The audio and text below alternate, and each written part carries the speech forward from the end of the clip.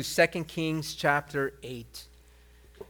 And as we're opening our Bibles to 2 Kings chapter 8, we're going to examine, as I mentioned earlier, God's power over our lives. And specifically, what we're going to look at is His restoring power. And not only His restoring power, but also His all-knowing power. See, these are things that God does. And as we know, He's omniscient. He knows all things. And so what I'm going to do as we get into chapter 8 is I'm going to break down the study into two parts. And one is talking about His restoring power, and the other one's talking about His all-knowing power. And as I mentioned in my prayer, may we have a greater understanding of who the Lord is. In understanding the God that we serve, may we come to a place of complete submission and love to Him and to His will. And so with that, let's go ahead and read. We're going to read here in 2 Kings chapter 8. We're going to read the first 6 verses. And then after that, we'll go ahead and read the second portion from verses 7 through 8. So let's read the first 6 verses of 2 Kings chapter 8. It says, Then Elijah spoke to the woman whose son he had restored to life, saying, Arise and go, you and your household, and stay wherever you can. For the Lord has called for a famine, and furthermore, it will come upon the land for 7 years. So the woman arose and did according to the saying of the man of God. And she went with her household and dwelt in the land of the Philistines 7 years. It came to pass at the end of 7 years that the woman returned from the land of the Philistines. And she went to make her appeal to the king, for the king talked with Gehazi, the servant of the man of God, saying, Tell me, please, all the great things Elijah has done. Now it happened as he was telling the king how he had restored the dead to life, that there was a woman whose son he had restored to life, appealing to the king for her house and for her land. And Gehazi said, My lord, O king, this is a woman, and this is her son, whom Elijah restored to life. And when the king asked the woman, she told him. So the king appointed a certain officer for her, saying, Restore all that was hers and all the proceeds of the field from the day that she left the land until now. You know, as we see here, right, as we're reading here, I want to break down this study, as I mentioned to you, about with these two topics. One, His restoring power, and that's what we're going to talk about first. And before we get into the details of these verses, I want to share with you that the Bible is filled with examples of God's restoring power. And not only is it filled with the examples, but it is filled with requests of God to restore. And why do we go to God asking Him to restore? Because we know that He can, and we know that He does. This is a God that we serve. He restores things. And we're going to talk about this just for a little bit so that we get a deeper understanding of the God that we serve, how He restores, and the things that He does. Let me give you some scriptures to remind you of how He does things. In Joel 2:25, it says, And I will restore to you the years that the locusts have eaten, the cankerworm and the caterpillar and the palmer worm, my great army which I sent among you. You're probably looking at the scripture up there and saying, hey, you know what? He's reading something different. I'm actually reading to you from the King James Version. What you have there is a New King James Version. And the reason I shared this is because I wanted to share with you the different types of these creatures that he talks about, the cankerworm, the caterpillar, and the palmer worm. He says that, you know what? I restore to you the years that the locusts, that these things have destroyed.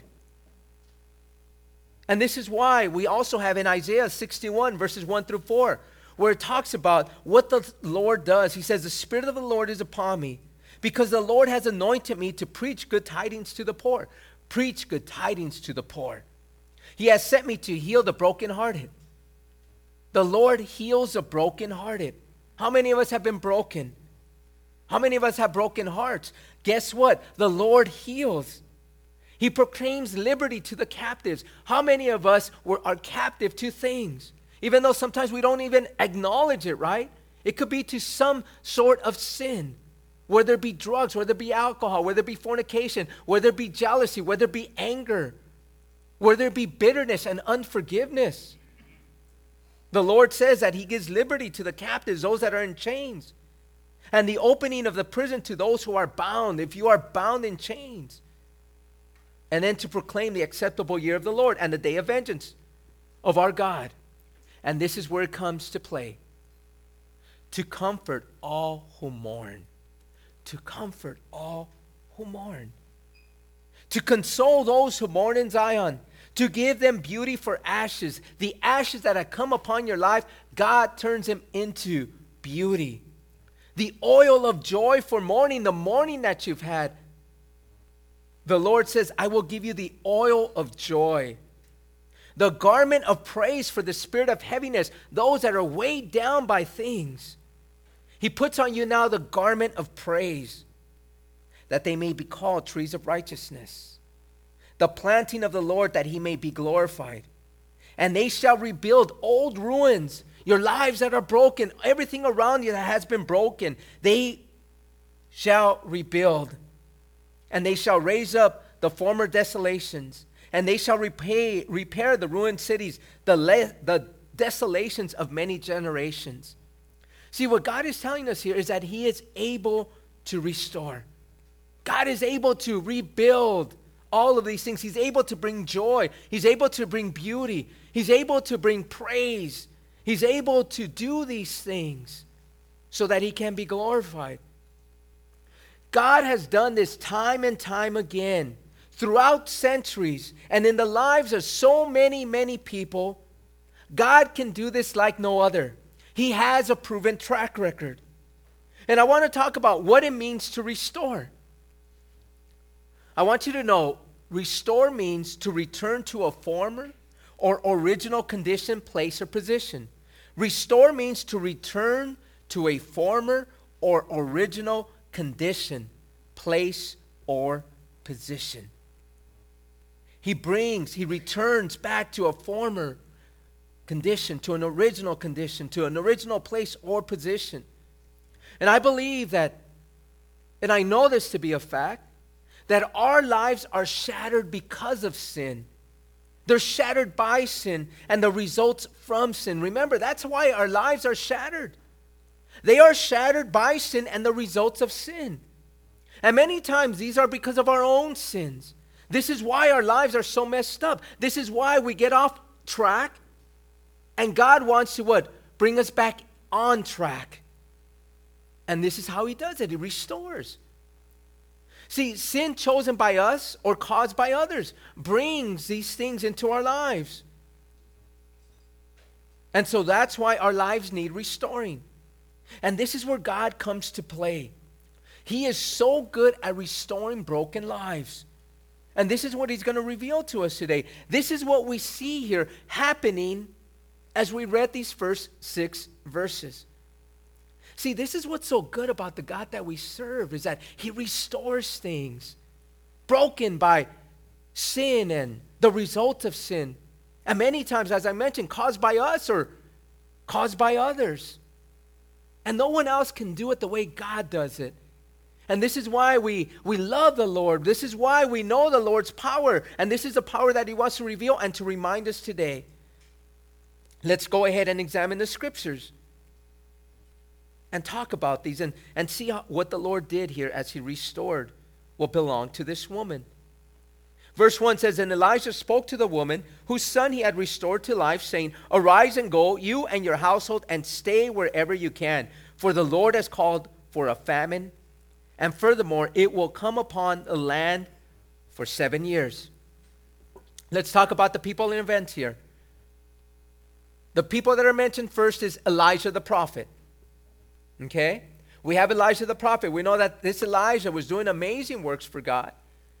God was moving through this man. God spoke through this man.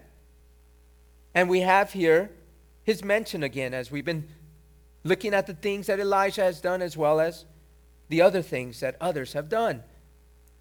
But then he mentions to us this woman. This woman whose son was revived. Who is this woman?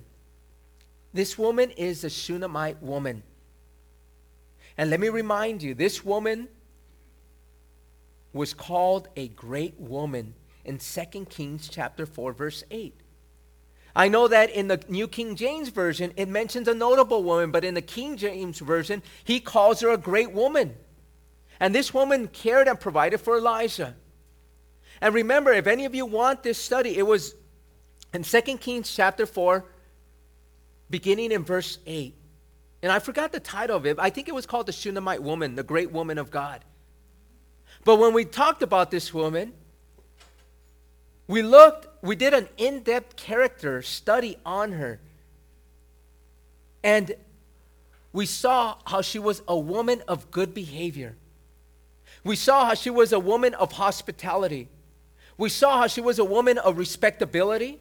We saw how she was a woman of contentment and great faith.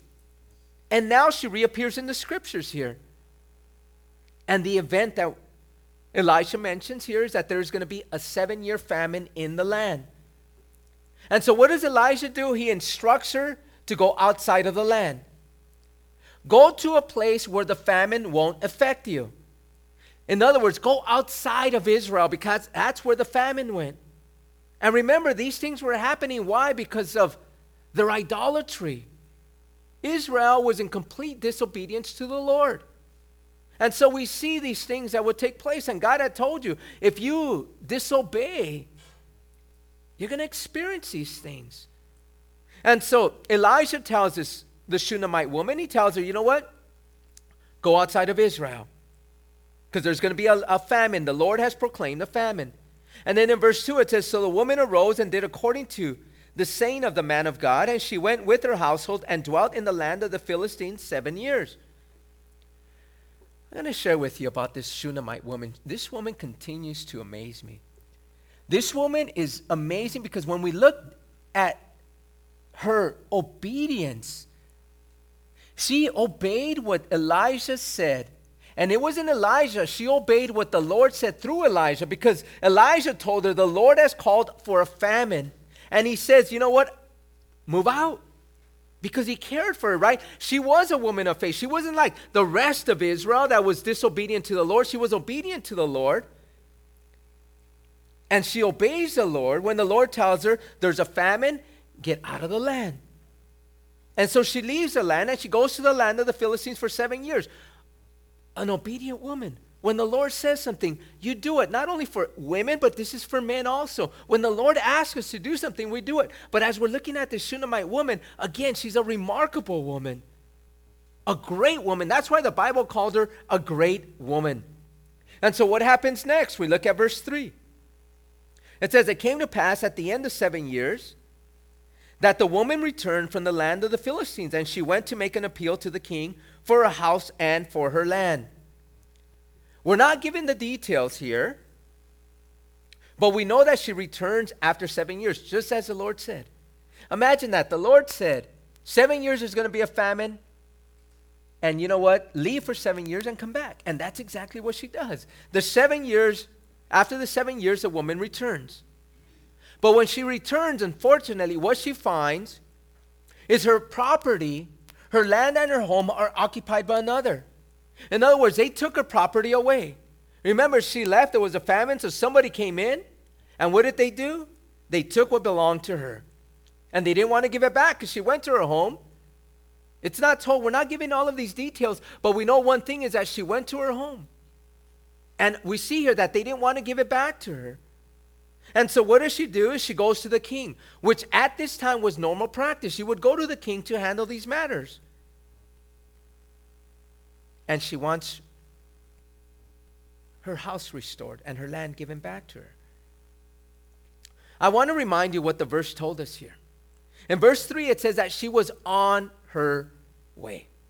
Not that she was there. Remember that. She's not there. She's on her way. And so now we're going to have a scene change. And it's going to reveal to us as she's on her way what the king is doing. And so let's go ahead and read that. In verse 4 it says, then the king talked with Gehazi and the servant of the man of God, saying, tell me, please, all the great things Elisha has done. So we see here the king is having a conversation with Gehazi. And at this time, the Shunammite woman is coming.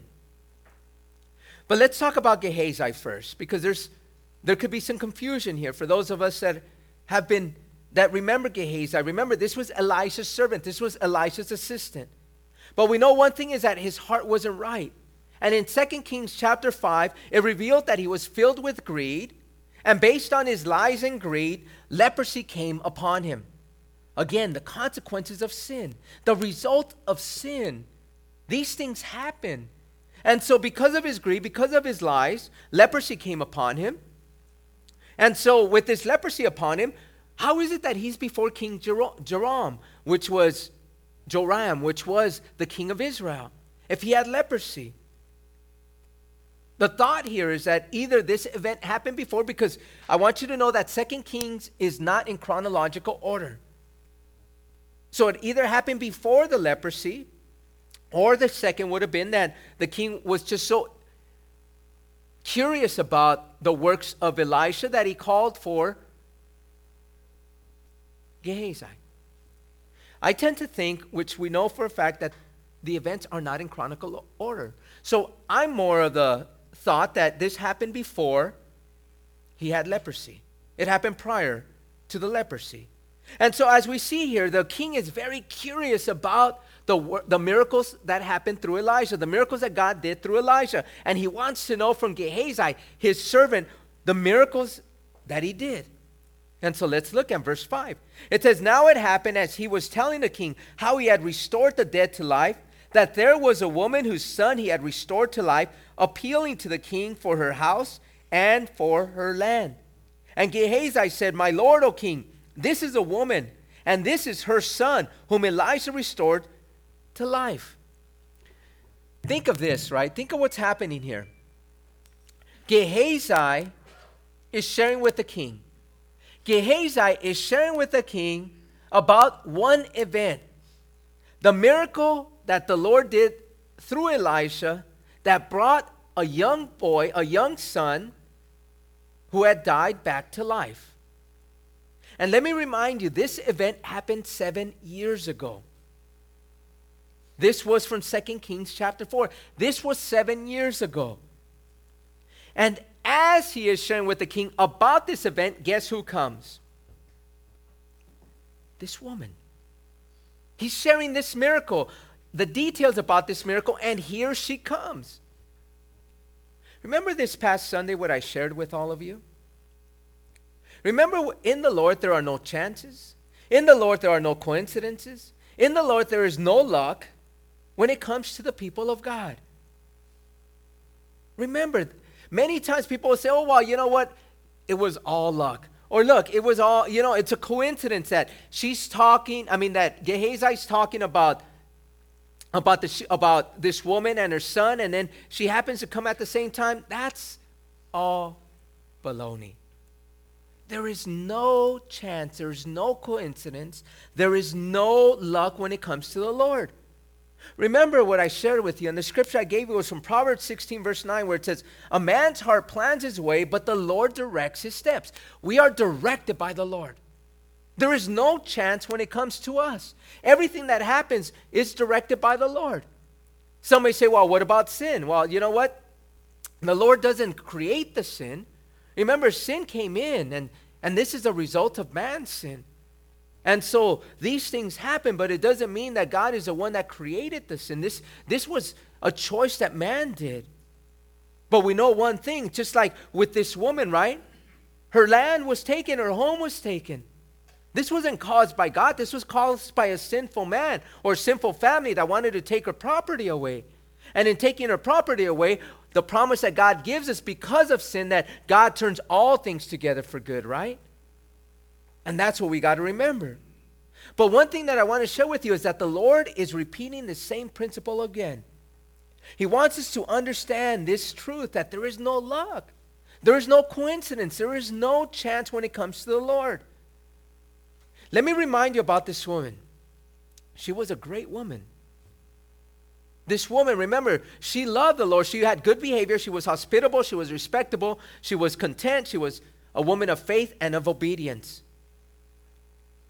And knowing this about her, God directed her steps at the very moment that Gehazi was speaking about her.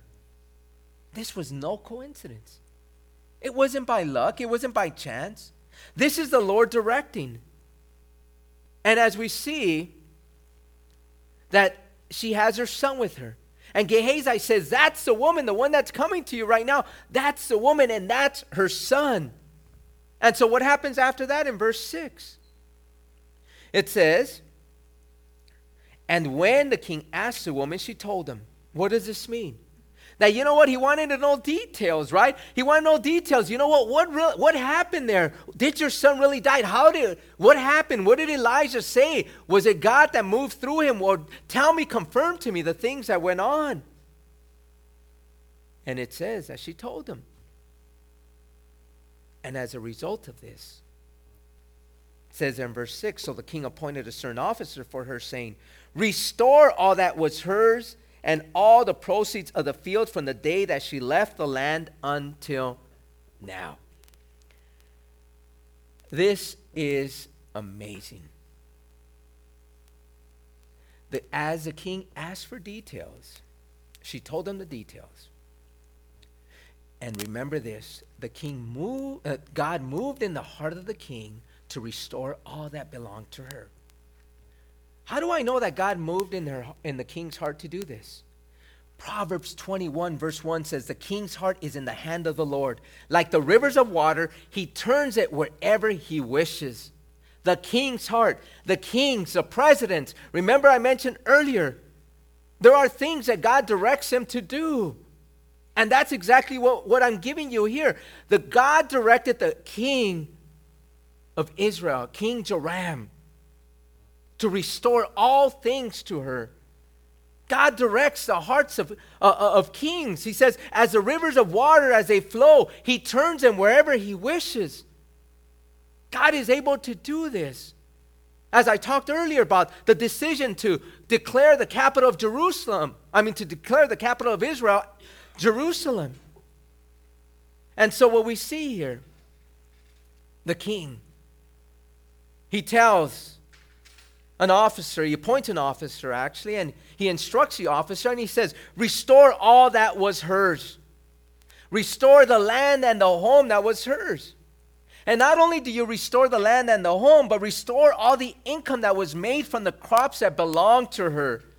From the day she left, which was 7 years ago, it says there, until now. This is how good God is. I want you to know how good he is. Let me give you the details of what we're reading here. He restores, and not only does he restore, but he goes above and beyond. Remember that. He goes above and beyond. All she cared about was her land and her home. And guess what? He not only gave her the land and the home, but he gave her all the money that they made from the crops that were on her land. This is the way the Lord works. Remember, everything that we lose, everything that we mess up, as a child of God, he can restore. And he does it so well. And guess what? He goes above and beyond. How many of us have had our lives completely messed up because of choices we made, because of sin? Remember this. God restores. I have seen God restore marriages. I have seen God restore families. I have seen God restore lives. I have seen God restore relationships. I have seen God restore children with their parents. I have seen God restore jobs. I have seen God restore property. And it's usually better than before. It's always better than before. Remember that. That's the way God works. I want to share this with you. When we think about the children of God, remember, God says, you know what? If we as earthly fathers can't give good things, how much more does he give us? He gives better and he does better. And as a child of God, he restores things better than before. He goes above and beyond. I want to give you another example of this. We see it with the Shunammite woman, right? He gave her more than she asked for, all her money, all that she lost. But we see it also in the life of Job. Remember Job? Remember Job lost his business? Remember, Job lost his children. Remember, Job lost his possessions by the hand of the enemy. And let's look at Job 42. I'm just going to read it to you in verse 12. What the Lord did. Now the Lord blessed the latter days of Job more than the beginning. The Lord blessed the latter days of Job more than the beginning. He restored things and he went above and beyond. And then he talks about all the blessings. He talks about how much sheep, how many camels, how many oxen, how many female donkeys, and he gave him more sons and daughters than he had before. I share this with you because I want you to know that God is not partial just for certain people. This is the way he is. This is what he is. He's a great God, an amazing God, a God that loves to bless, a God that loves to give good gifts. And for us, if you become a child of God and you're desiring that he restore your broken lives, he will make them better than before. And he will go above and beyond. He's not just going to do it for the Shunammite woman. He's not just going to do it for Job. He's going to do it for his children that love him, that obey him, that are faithful to him. He will give you above and beyond. And I look and I see lives out here that have been shattered by sin and how God has made you better than before. Let's be bold. How many of you have experienced God's restoration above and beyond? Give me a show of hands. Amen. God can do this. And God does do this. And this is a God that we serve. And this is a reminder that he has for us this evening. This is why we have this here. This is why we have these scriptures here. You know what? I know that the next portion of scripture, I'm not going to have time for it, so I'm just going to meditate and share with you on just God's restoring power. We'll make this a part 2, okay? We'll make this a part 2 study. Next week we'll talk about his all-knowing power. But if you want to experience God's restoration in your life, it takes surrender. It really does. And I'm talking about surrender to him. If you want God to restore those broken lives that you've caused or that others have caused, God will do it. He knows your personal struggles. He knows them.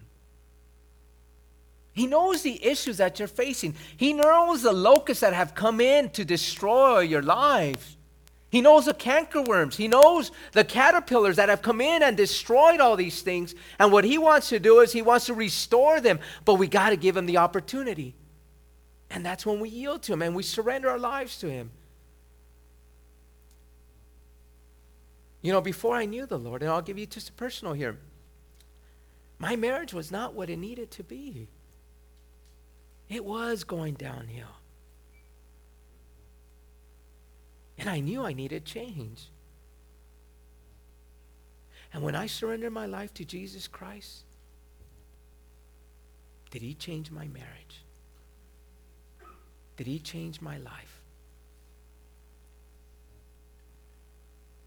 See, if you want change, God will bring that change. He will bring transformation in your life. He will transform you, and not only you, but he will transform those around you.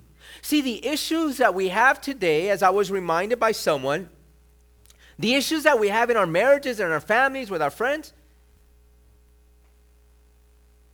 is that we haven't yielded to the Lord. He's not our king. He's not our Lord. We still have ourselves on the throne, and when we have ourselves on the throne, guess what? There's issues around us. See, that's why the Lord says to seek him and his righteousness, and everything else falls into place. Restoration in your life will happen when you surrender yourself to Jesus Christ, when he becomes that priority. And he's so good at it. We have all of you that raised your hand. And we have the examples in the Bible. And this is why we come, to hear of what he does and the things that he does and what he can do. See, God is so good at doing these things. And he does them through the centuries, as I mentioned, through the lives of many, many people. Don't think that God can't do it in your life. Because many of us are lied and deceived by Satan into thinking, you know what? God can't restore. God can't do good in your life. You know what? You're so messed up. You know what? You're just lost. And God doesn't have the power to do these things. What did we read in Isaiah 61? Remember when the Lord spoke there in the temple? And if you could put it up in Luke chapter 4. I know we didn't have this scripture set before us, but here in Luke chapter 4, beginning in verse 18, it says, "The Spirit of the Lord is upon me." This is Jesus Christ. He's quoting from Isaiah 61. Here in Luke 4:18, it says, "The Spirit of the Lord is upon me because he has anointed me to preach the gospel to the poor." He's just not talking about the poor, financial poor, but the poor in spirit, those that are broken, those that are empty. He has sent me to heal the brokenhearted, as I mentioned to you. This world breaks our heart, doesn't it? He has sent me to heal. He has called me to proclaim liberty to the captives. I will give you liberty. If you are captive to some sort of sin, and you know what your sin is, God knows what your sin is, and you're held captive to it, where you say, I can't be set free. I need this. I don't want it. I know it's wrong, but I can't be set free. Well, guess what? God promises to liberate you that are captive to it. He says, and I will give sight to the blind. You've been blinded by Satan. You're ignorant to your sin. But guess what? He gives us sight to see these things and to realize these things and to know these things and to no longer be yielded to these things. Those that are oppressed. Many are oppressed by the demons themselves. Oppressed by people. And guess what? He brings liberty, right? To our enemies. He takes care of our enemies. He says to proclaim the acceptable year of the Lord. And then it says that he closed this book in verse 21. And he said, today the scripture is fulfilled in your hearing. And this is what God does. This is what the Lord does when we place our faith in Jesus Christ. He will set you free. Guaranteed. I was set free. And believe me, when I surrendered my life to him, I felt the chains coming off. I felt a burden of sin that was relieved from my back.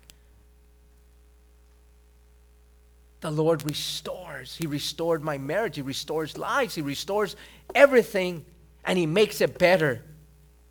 That's why he says it's above and beyond. He goes above and beyond. He does exceedingly abundantly above all that you ask or think. Those things that you're even doubting or thinking that, you know what, it just goes over the top. You didn't even think that he was going to do these things, and he goes above and beyond. But what does it take? Faith in Jesus Christ. Faith in Jesus Christ. If you're tired of your life, or what life has brought you, God can do these things.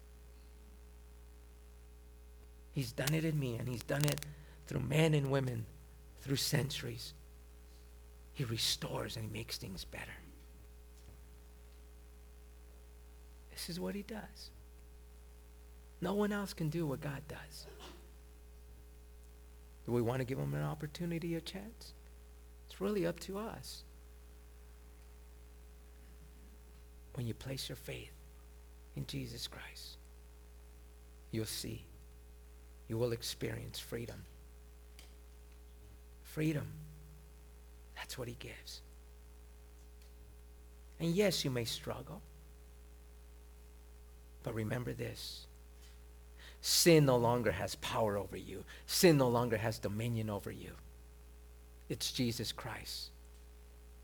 Righteousness now flows through your veins. And he will give you the power by his Spirit by His word to help you to live a life better than before. Stop listening to the enemy. Surrender your life to Jesus Christ.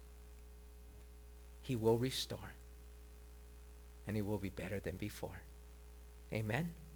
Let's pray.